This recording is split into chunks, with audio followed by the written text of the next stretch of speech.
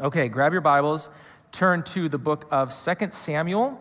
We are going to go through 2 chapters tonight. We've got chapter 4 and chapter 5. Chapter 4 is short, so don't worry, we'll be fine. We really have a couple of transition chapters here. So in chapter 4, here's what we're going to see.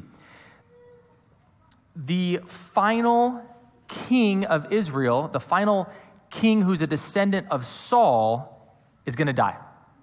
Because up until this time, as we're going through Samuel, remember that Saul, the previous king, died at the end of 1 Samuel. And in 2 Samuel, we have this civil war in Israel. We have this tension. We've got David, who was anointed king, who God has promised will be king, who the tribe of Judah has put over them as king.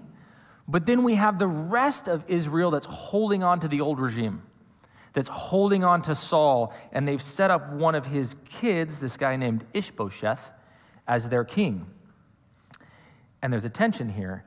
And in chapter 4, we're going to see the end of Ishbosheth.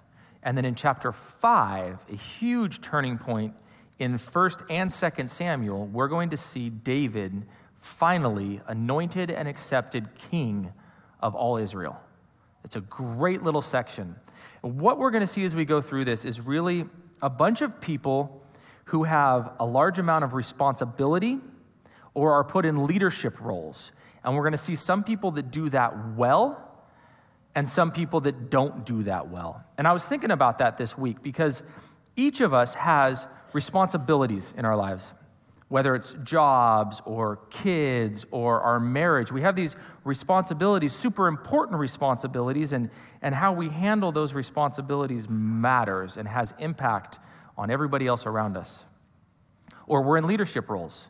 Whether you're the leader of a business or you're the leader of a family, if you have kids, you're in a leadership role. Sometimes in your friend group, you might have a leadership role. And we're going to see here leaders, good leaders, it really, really matters. Because as we go through this, especially in the first part, we're going to see someone who doesn't handle responsibility very well. And then we're going to see 2 guys who assume responsibility for something that they're not supposed to assume responsibility for. And then finally, thankfully, we're going to get to David.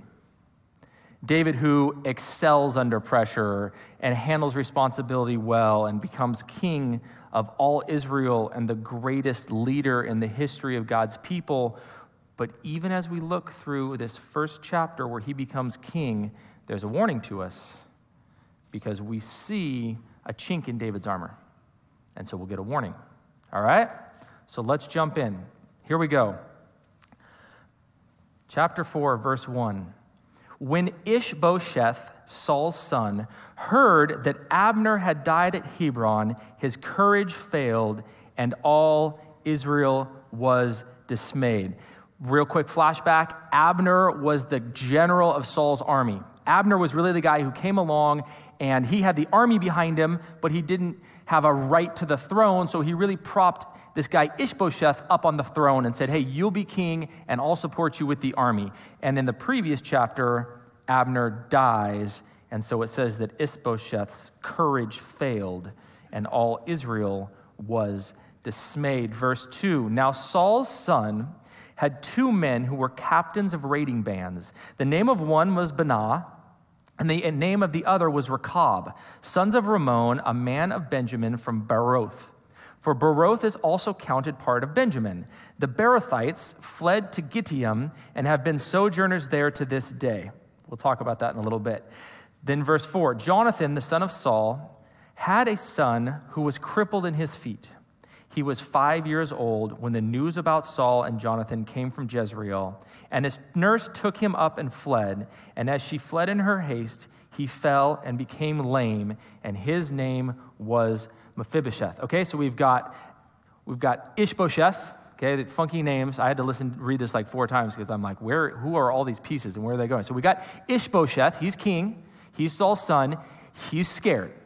Okay? And then we've got these two other random dudes. We've got this guy named Banah and Rechab. They used to be raiders for Ishbosheth, and in a minute we're going to see how they play out in the story. And then we've got this one other guy. His name is Mephibosheth. Okay? I think it's the Sheths that really threw me off. There's just too many Sheths. So Mephibosheth, we're not going to talk about him at all tonight, because a few chapters later, there's an entire chapter about this guy, right? So this is just a little bit of foreshadowing. There's this guy named Mephibosheth. Okay? And I'm not going to talk about him because I can't even say his name. So verse 5, all right? Here's where it gets interesting. Now the sons of Rimmon, the Beerothite, Rechab and Banah set out, and at about the heat of the day, they came to the house of Ishbosheth as he was taking his noonday rest. And they came into the midst of the house as if to get wheat, and they stabbed him in the stomach. Then Rechab and Banah, his brother, escaped. When they came into the house, as he lay on his bed in his bedroom, they struck him and put him to death and beheaded him. They took his, sorry, brief interlude here. I was at home like an hour ago getting ready for this, and I always try to read it out loud once before I go. So I'm reading through this, and I say that they stabbed him, and I see my 5-year-old daughter go like this. And then I say, and then they cut off his, and I'm like, okay, we're not going to maybe read the rest of this out loud. So, because it's pretty gruesome. They put him to death and beheaded him. I didn't want to explain that. Then they took his head and went by the way of Arabah all night. And they brought the head of Ishbosheth to David at Hebron. And they said to the king, here is the head of Ishbosheth, the son of Saul, your enemy, who sought your life.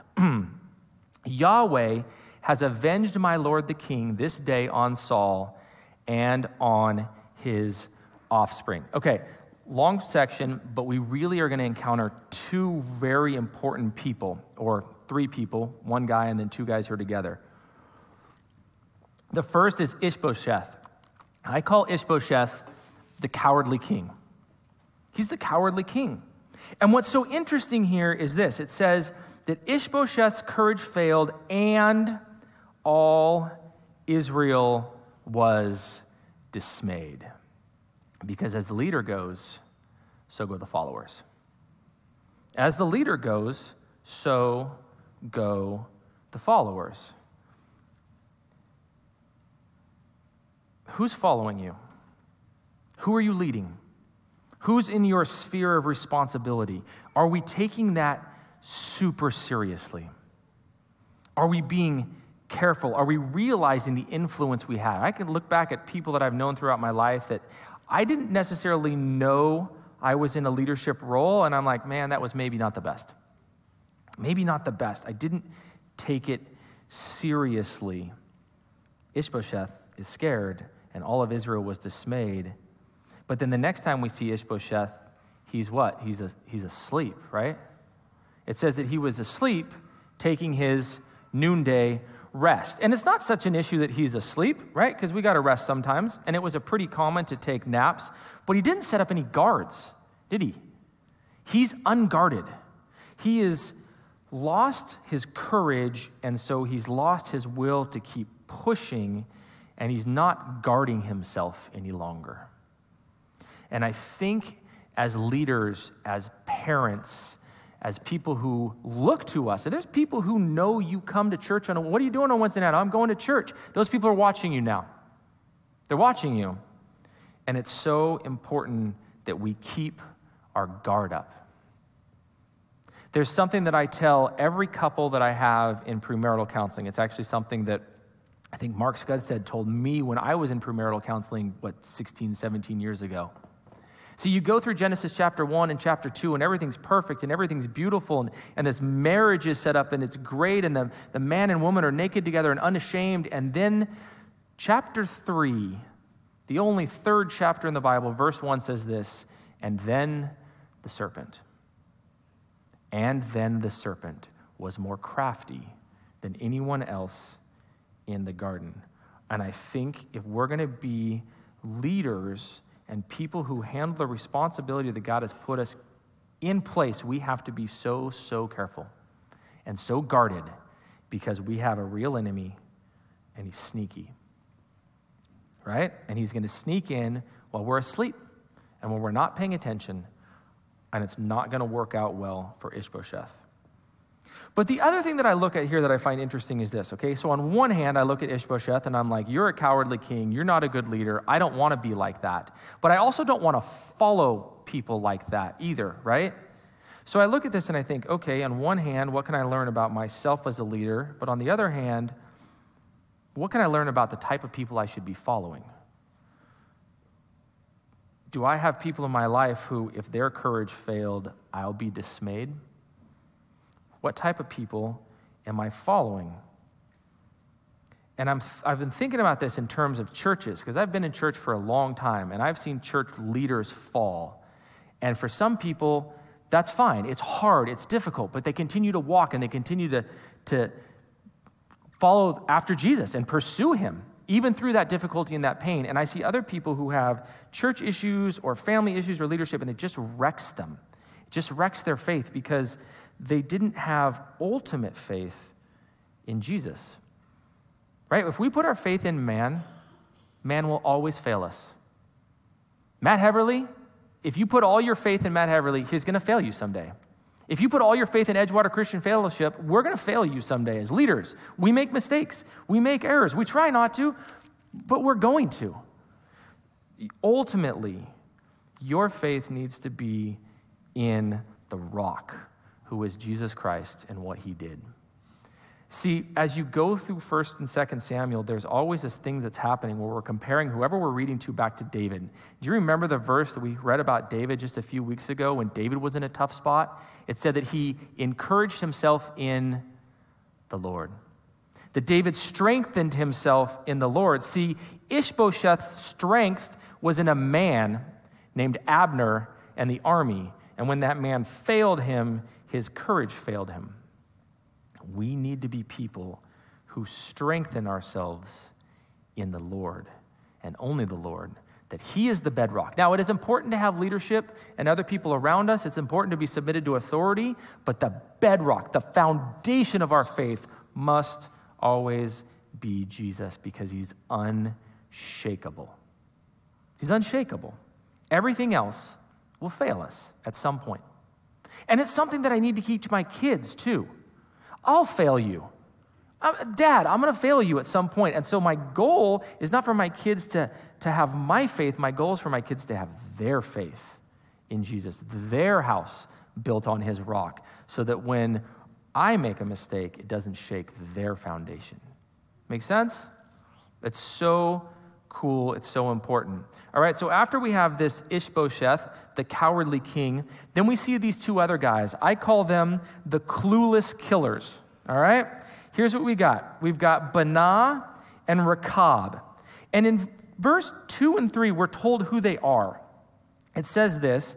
It says they were of Benjamin, for Beroth is also counted as part of Benjamin. The Beerothites fled to Gideon and have been sojourners there to this day. So the Bible takes a little time out to tell you who these guys are, what their lineage is. So let me tell you where they come from.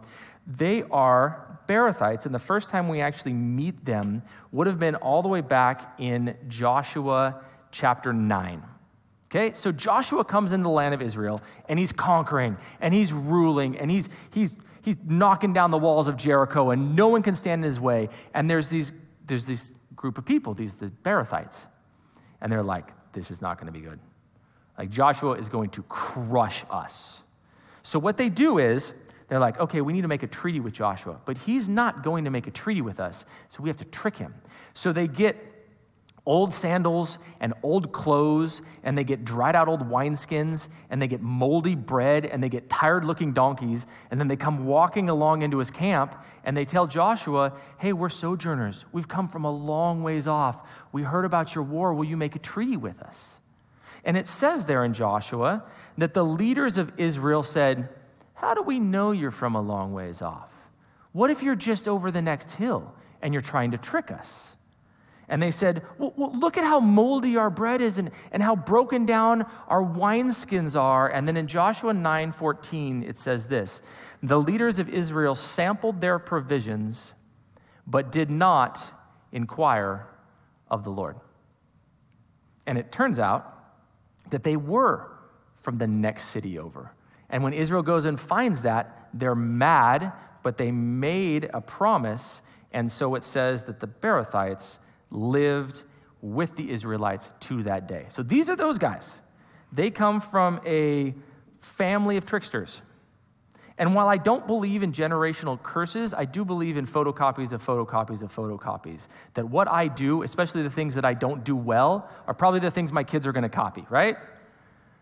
Right? Like my kids never randomly start spouting Bible verses after I'm reading Bible verses, but stub my toe one time and say something I'm not supposed to, right? That's the one they get. We have to be really careful. They're photocopies of photo, because look what these guys do. They do the same thing. They sneak inside. Oh, we're just here to get some wheat. Yeah, it's going to be totally fine. Stabbed in stomach. They're tricksters.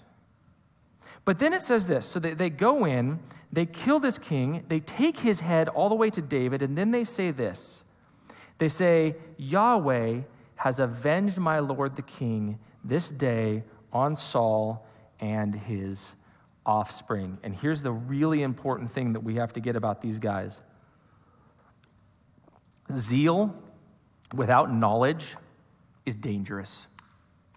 Zeal without knowledge is dangerous. These guys think they're carrying out God's plan, but they're really murderers. When I think of zeal without knowledge, I think of some of these people holding the signs, the abortion. I mean, that's zeal without knowledge, right? These horrible signs with these pictures. And zeal without knowledge is dangerous, because here's what I see as I read through, and it's what I love about some of these Old Testament stories where you get these narratives, because I see these distinctions. I see God's promises. God promised David that he would be king, right? That he would rule all Israel. So when these guys say that, they were right. They understood God's promise, but they didn't have God's instructions, and they didn't wait for God's timing, right? They have his promise, but not his instructions and not his timing. And I've done that in my life, and I see it go so poorly. And that's Abraham and Sarah, right? They got the promise. What's the promise? You're going to have tons and tons and tons of kids. They're a little impatient about the timing. It's been quite a while, God. I think we have a plan. Come here, Hagar. No. Didn't work out so well, did it? God has promised us so many things. He's promised us so many things in his word, but we also have to listen to his instructions, and we also have to be people who wait for his timing. Amen? They didn't. And in a second, we're going to find out what happens to them. Okay, so we've got those guys. We've got our cowardly king. We've got our clueless killers. Now finally we get to David, the righteous ruler, verse 9. But David answered Rechab and Baanah, his brother, the sons of Rimmon the Beerothite. As Yahweh lives, who has redeemed my life out of every adversity, when one told me, behold, Saul is dead, and thought he was bringing good news, I seized him and killed him at Ziklag, which was the reward I gave him for his news. How much more when wicked men have killed a righteous man in his own house, on his bed, shall I not now require his blood at your hand and destroy you from the earth? And David commanded his young men, and they killed them and cut off their hands and feet and hanged them beside the pool of Hebron. But they took the head of Ishbosheth and buried it in the tomb of Abner at Hebron. I don't remember this story in Sunday school. Right?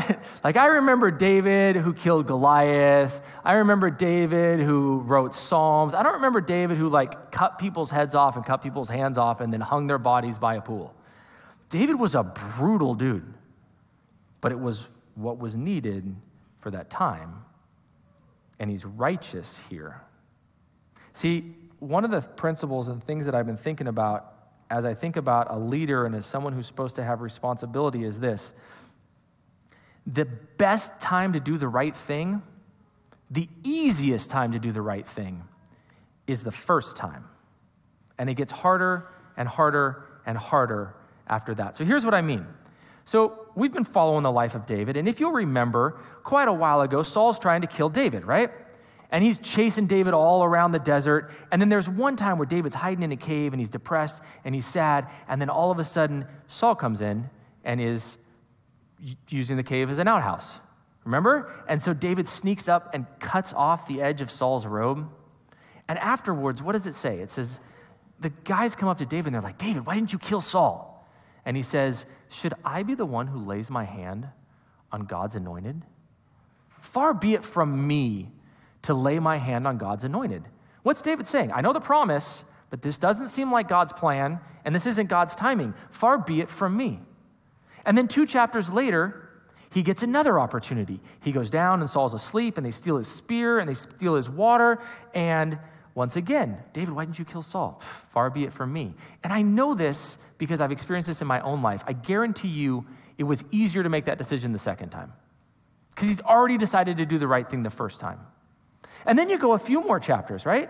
And this guy comes to David. That's what they're talking about here. And he's like, David, David, David, you're going to be so excited. Saul's dead. And David's like, how do you know Saul's dead? He's like, because I killed him, expecting a reward. And David says, far be it from you to lay your hand on God's anointed. I don't think that was a hard decision for David to make, was it? Because he'd already made the right decision twice. Hey, if I can't lay my hand on God's anointed, you can't lay your hand on God's anointed. These guys are clueless because they show up again with the same idea. David, David, David, we got the head of Ishbosheth. I don't even think David had to think about it this time. I know what to do with you guys. This is what we do in this situation. Off with your head. And then for good measure, your hands too. Because why not? The easiest time to do the right thing is the first time. If we've already been walking in a way where we have been not choosing to do the right thing, then after we do, every time after that, it does get easier. Doesn't it? It gets easier. It gets easier and easier and easier to choose to do the right thing. Right? The first time you own a business and you start your business and someone pays you in a big wad of cash and you decide to claim it and pay taxes. It gets easier the next time. And the next time. And a couple years later, someone hands you a wad of cash. You're like, I give it to the bookkeeper. I know what to do with that. It gets easier and easier. When you're away on that business trip and you decide to not sin, the next time it's easier, and the next time it's easier, and the next time it's easier. And I just love that about David as a leader. He chooses to do the right thing and then consistently follows through with it. And I pray that I would be someone like that. Choosing to do the right thing because it just gets easier and easier and easier. Self-control is a muscle. Self-control is a muscle that must be exercised or it atrophies. And just like any exercise, the first couple times going to the gym are hard and you don't want to go. And then eventually it gets better and better and better, and you're not as sore the next time, and you get stronger and stronger. Man, self-control is a muscle. And there's a lot of ways to exercise it. I think one of the things the Bible lays out for us beyond any others is fasting. You want to exercise your muscle of self-control? Try fasting and praying.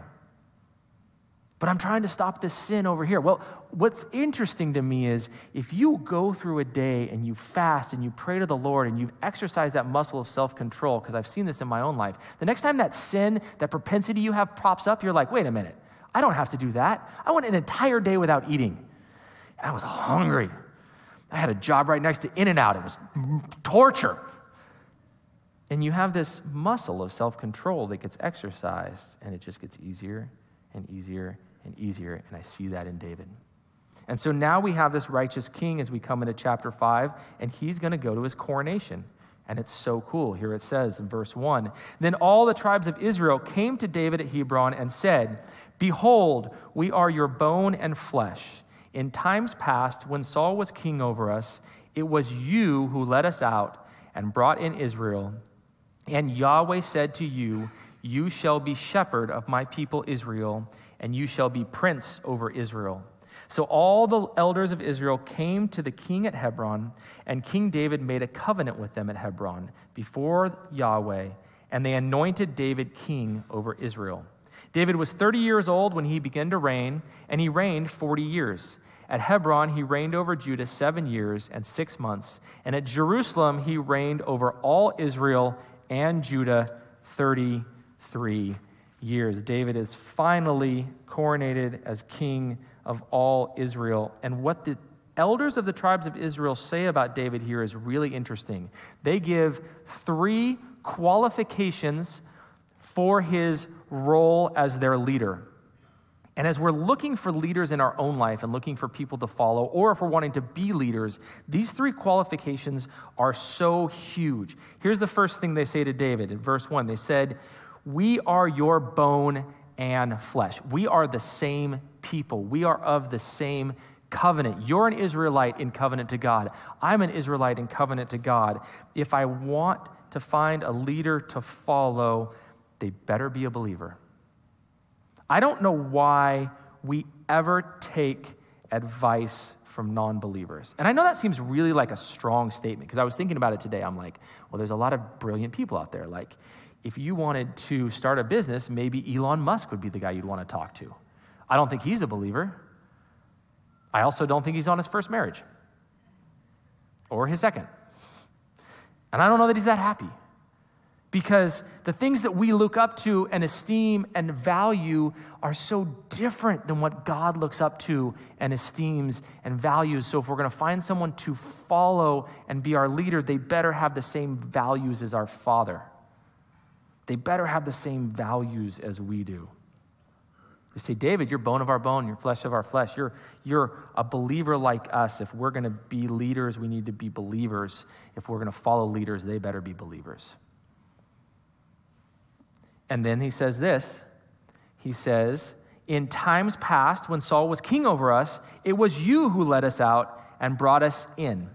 A leader must demonstrate the capability to lead. Right? Just because you say you're a leader, if no one's following you, you're not a leader. Right? Or, in modern terms, with wonderful social media, just because you say you have a lot of followers doesn't mean you should be a leader. A leader is someone who demonstrates the capability to lead. What have you done? One of the best advices that I got about parenting was this. Find people, like I was asking someone parenting advice, and they're like, well, let me give you advice about the type of people to find advice from. And I'm like, well, that's a head scratcher. What do you mean? He's like, well, listen, find people whose kids you like and ask them about being a parent. Because don't find people who you like them, because sometimes you don't necessarily like their kids. Find people whose kids you're like, wow, I like being around that kid. And then you go to those parents. What did you do? How did you do that? Because they've done something. They've walked it out. You want to get advice about your marriage? Find someone who's been married for 30, 40, 50 years and walked it out faithfully, not your girlfriends or your guy friends at work. That's not the best place of advice to get. What have you done? What have you done? Why should I follow you? Because it's such an important thing. And that's what they say about David. Hey, David, like, you've led the army. You killed Goliath. You've fought in battles, and God has been with you. Yeah, we'll follow you. We'll follow you. And then he finally says this. He says, and the Lord said to you, you shall be shepherd of my people Israel, and you shall be prince over Israel. A leader, especially a spiritual leader, must have an evident call from God. Has God called them into this position of leadership? Has God called them to be a spiritual leader in your life? If so, that's a good person to follow. Not a good person to put your foundation on. That's Jesus and Jesus alone. But that's a good person to follow. Like Paul said, follow me as I follow Christ. Yeah, I'll follow you. You are a believer. You have the same priorities. You've done something in your life that I want to emulate. You've walked this thing out. You're a fruit tree. You're bearing good fruit. And you seem to have a call on your life from the Lord. And the way you know that someone has a call on the life from the Lord is you ask them. You ask them about the work that they do, and hey, man, what's it like to be a pastor? What's it like to be a teacher? What's it like to be a business owner? And if they give you all this advice and they don't mention the Lord once, or how he's helped them or how he's assisted them, be careful.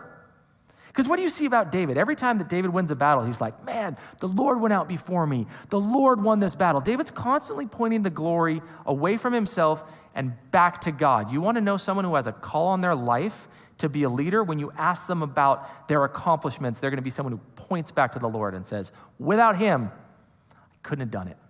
I never would have done it. It wouldn't have happened. That's someone with a call on their life from the Lord. That's David.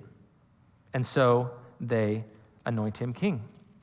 And the thing that I love here, just as a side note before we move on, is that David just goes with it. He's like, awesome, thank you, I'm now king. That's not how I would have handled the situation, okay? Because they come to you and they're like, we know that God's put an evident call in your life. And you're like, really? Did you know it 7 years ago? Because that's how long you had Ishbosheth in charge. But David doesn't do that, does he? David knows how to bury the hatchet or, just not rub your nose in it. There's a great phrase that I love. It's from Jordan Peterson. He's talking about parenting, actually, and he says this. He says, there's no grudge in victory. And he's talking about like trying to get your kids to do something. You just fight with them and fight with them and fight with them and fight with them and fight with them. And then they finally do it. And he says, you just reward them. Oh, awesome. Thank you. I'm so glad you did it, because there's no grudge in victory. But how often do we do this? We get in an argument with our spouse or at work, and we find that maybe we're actually proven right for once. And then we just got to rub their nose and say, do you remember when I was right 6 months ago? 2 years ago? David doesn't do that. David just says, all right, that's the past, man. You want to go forward? We want to walk this thing out together? Great. We're going to let the past be the past, and we can move on. And we can do this as believers because whatever they did in the past, Jesus already paid for it. It's really easy to let the past be the past when you understand grace. I would like my past to be my past, please. So can I let other people have their past be their past? It's only fair. It's what God does. And so now David, as king, and it's cool because verse 6 says this, and the king. This is the first time this phrase is used for David.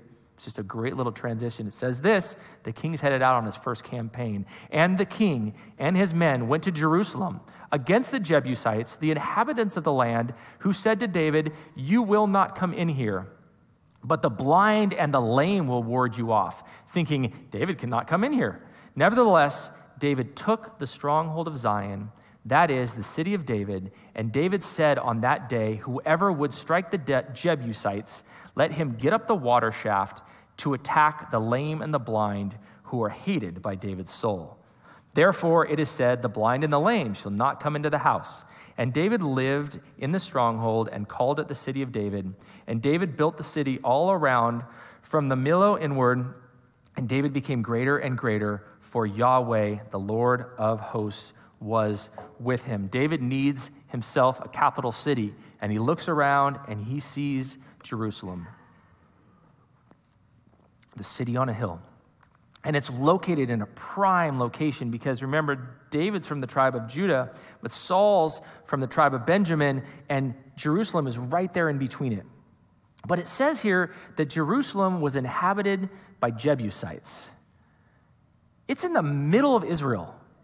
Why in the world is Jerusalem inhabited by Jebusites? Because if you go all the way back to the beginning of Judges chapter 1, here's what it says. It says, the sons of Judah fought against Jerusalem and captured it and struck it with the edge of the sword and set the city on fire. Good job, sons of Judah. Judges 1:8. That's what you're supposed to do. But then Judges 1:21 said this, but the sons of Benjamin did not drive out the Jebusites who lived in Jerusalem. So the Jebusites have lived with the sons of Benjamin in Jerusalem to this day. That was 400 years ago, and David still has to deal with it. What am I leaving undone for the generations after me? What am I leaving undone? What territory has God called me to take in my home, in my town, in my personal life that I am leaving undone, and then future generations are going to have to deal with it? what's left undone. But then, if you want to flip it to the positive side, what I love is this.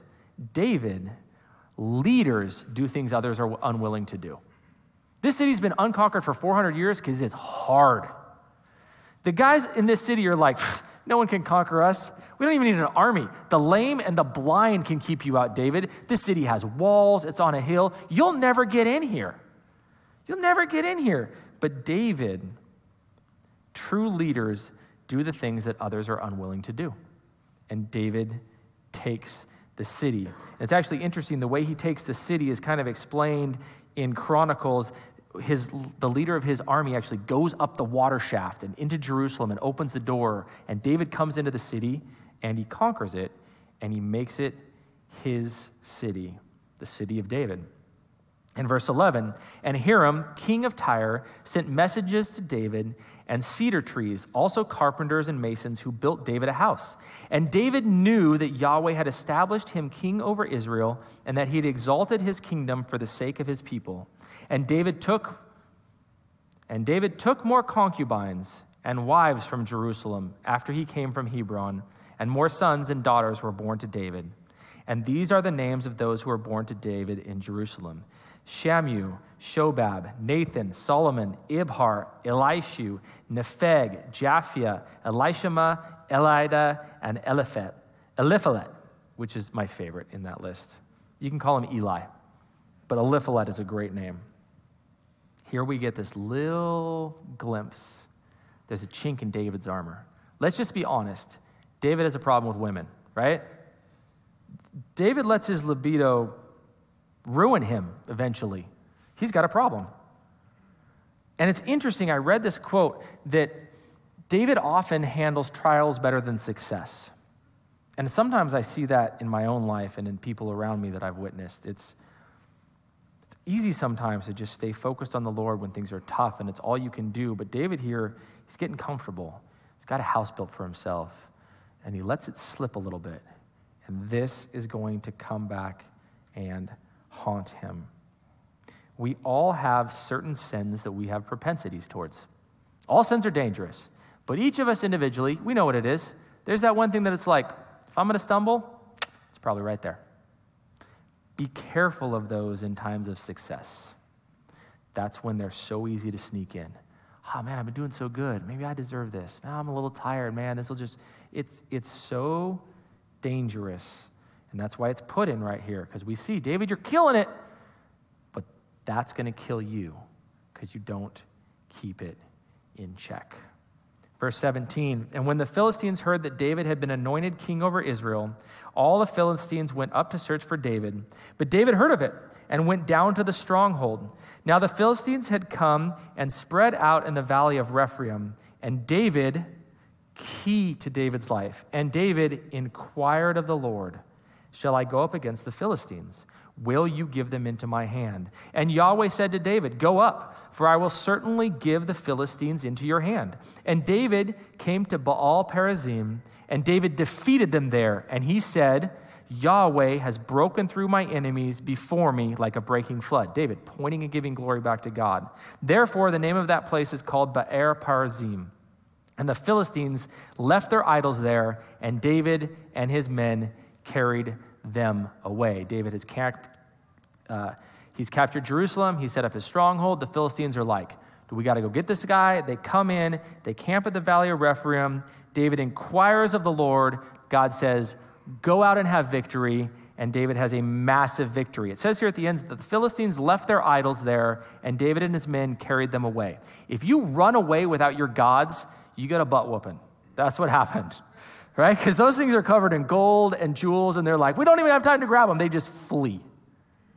David has a great victory. But this is the thing about this story that's so interesting to me, because listen to the next couple verses and tell me if you've heard them before. And the Philistines came up yet again and spread out in the valley of Rephaim. And when David inquired of the Lord, he said, you shall not go up. Go around to their rear and come up against them opposite the balsam trees. And when you hear the sound of marching in the tops of the balsam trees, then rouse yourself, For then the Lord has gone out before you to strike down the armies of the Philistines. And David did as the Lord commanded him. Okay, same exact scenario. The Philistines come up, they camp at Rephaim. David inquires of the Lord, shall I go out? God says, go out. David goes out, has a great victory. The Philistines come up, they camp at Rephaim, and David inquires of the Lord again. I think that's so important and so key, because so often I think that I get God figured out sometimes. Oh, I know what to do in this scenario. I know what to do in this situation. This is what we did last time. This is what we do again this time. But see, this time God has this entirely different plan. There is no formula to this walk with the Lord. It is only relationship. And it is only through inquiring of the Lord that we receive guidance. See, this interesting thing happened to me years ago. I was at this time in my life where I was trying to decide. I had already made a decision that I didn't want to do full-time ministry. I wanted to do this. We're all in full-time ministry, but I didn't want to work at church. I wanted to keep my job and then do this because I love this and be able to do this alongside and continue to do ministry because I don't work here. In fact, I worked all day and then I get to come here and do this, right? And I can't get fired, right? Or I could probably get fired. No one can cut my pay. So it's great. It means I can say what I want. But so I had made that decision, and then there was kind of an opening here at the church. There was a pastor who was leaving, and some people asked, and they're like, oh, are you interested? And I was like, no, that's not what I want to do. And then the next day I was reading my Bible, and I just got this sinking pit in my gut, like, oh man, that was the wrong call. And I was like, really? I thought I'd made that decision. No, just that weightiness. Have you felt that? I'm like, uh-oh.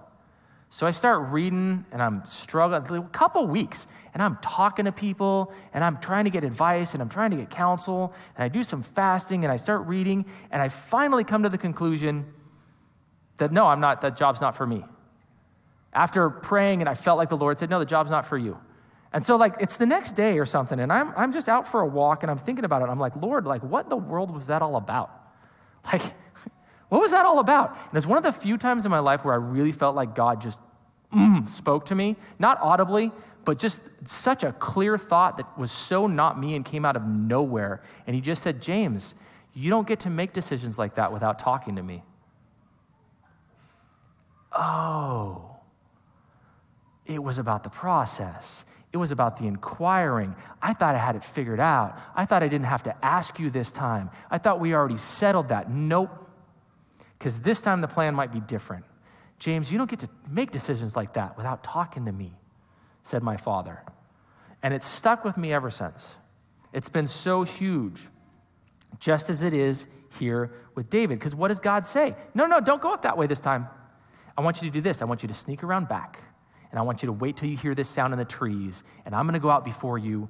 And then you're going to have a great victory. And exactly opposite of what we saw in the first chapter, what do we see David do here? He knows the promise. God will defeat his enemies. But he waits and asks, okay, God, but what's the plan? What's your plan here? What are your instructions? I know the promise. What are your instructions? And God gives him his instructions, and then David waits for God's timing. Hey, wait till you hear that in the trees. And then David goes out and has a great victory. And it says in verse 25, and David did as Yahweh commanded him and struck down the Philistines from Geba to Gezer. When I look at David's life as a leader, as someone I want to emulate or follow, the two things that stand out is he inquires and he obeys. And then he inquires and then he obeys. And then the next time, even though it looks exactly the same, he inquires and obeys. And if I could say one thing that we should take away tonight, that's it. As we walk this thing out, this life that God has given us, this partnership with him here on earth, where we take the responsibilities that he's placed in front of us, where we take the leadership roles he may have placed in front of us, we need to be people who inquire and obey.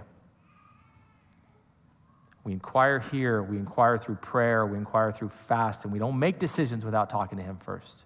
And then once we've received instructions and timing, we're people of obedience. Amen? So I thank you for David. What a great chapter to look at his coronation, and as he comes up, and I pray that we would be people like him who inquire and obey and follow the path that you've set for us, Lord. That we would be people like David who partner. David doesn't just inquire and sit. He partners with you. He goes out. He fights in the battle. That we would be fighters, that we would take back territory, that we would not leave Jerusalems in our lives for our descendants to deal with, but that we would be action, but that we would be inquiry, and there would be patience. So I thank you for this life that you've decided to partner with us. May we follow you in all our ways. In Jesus' name, amen.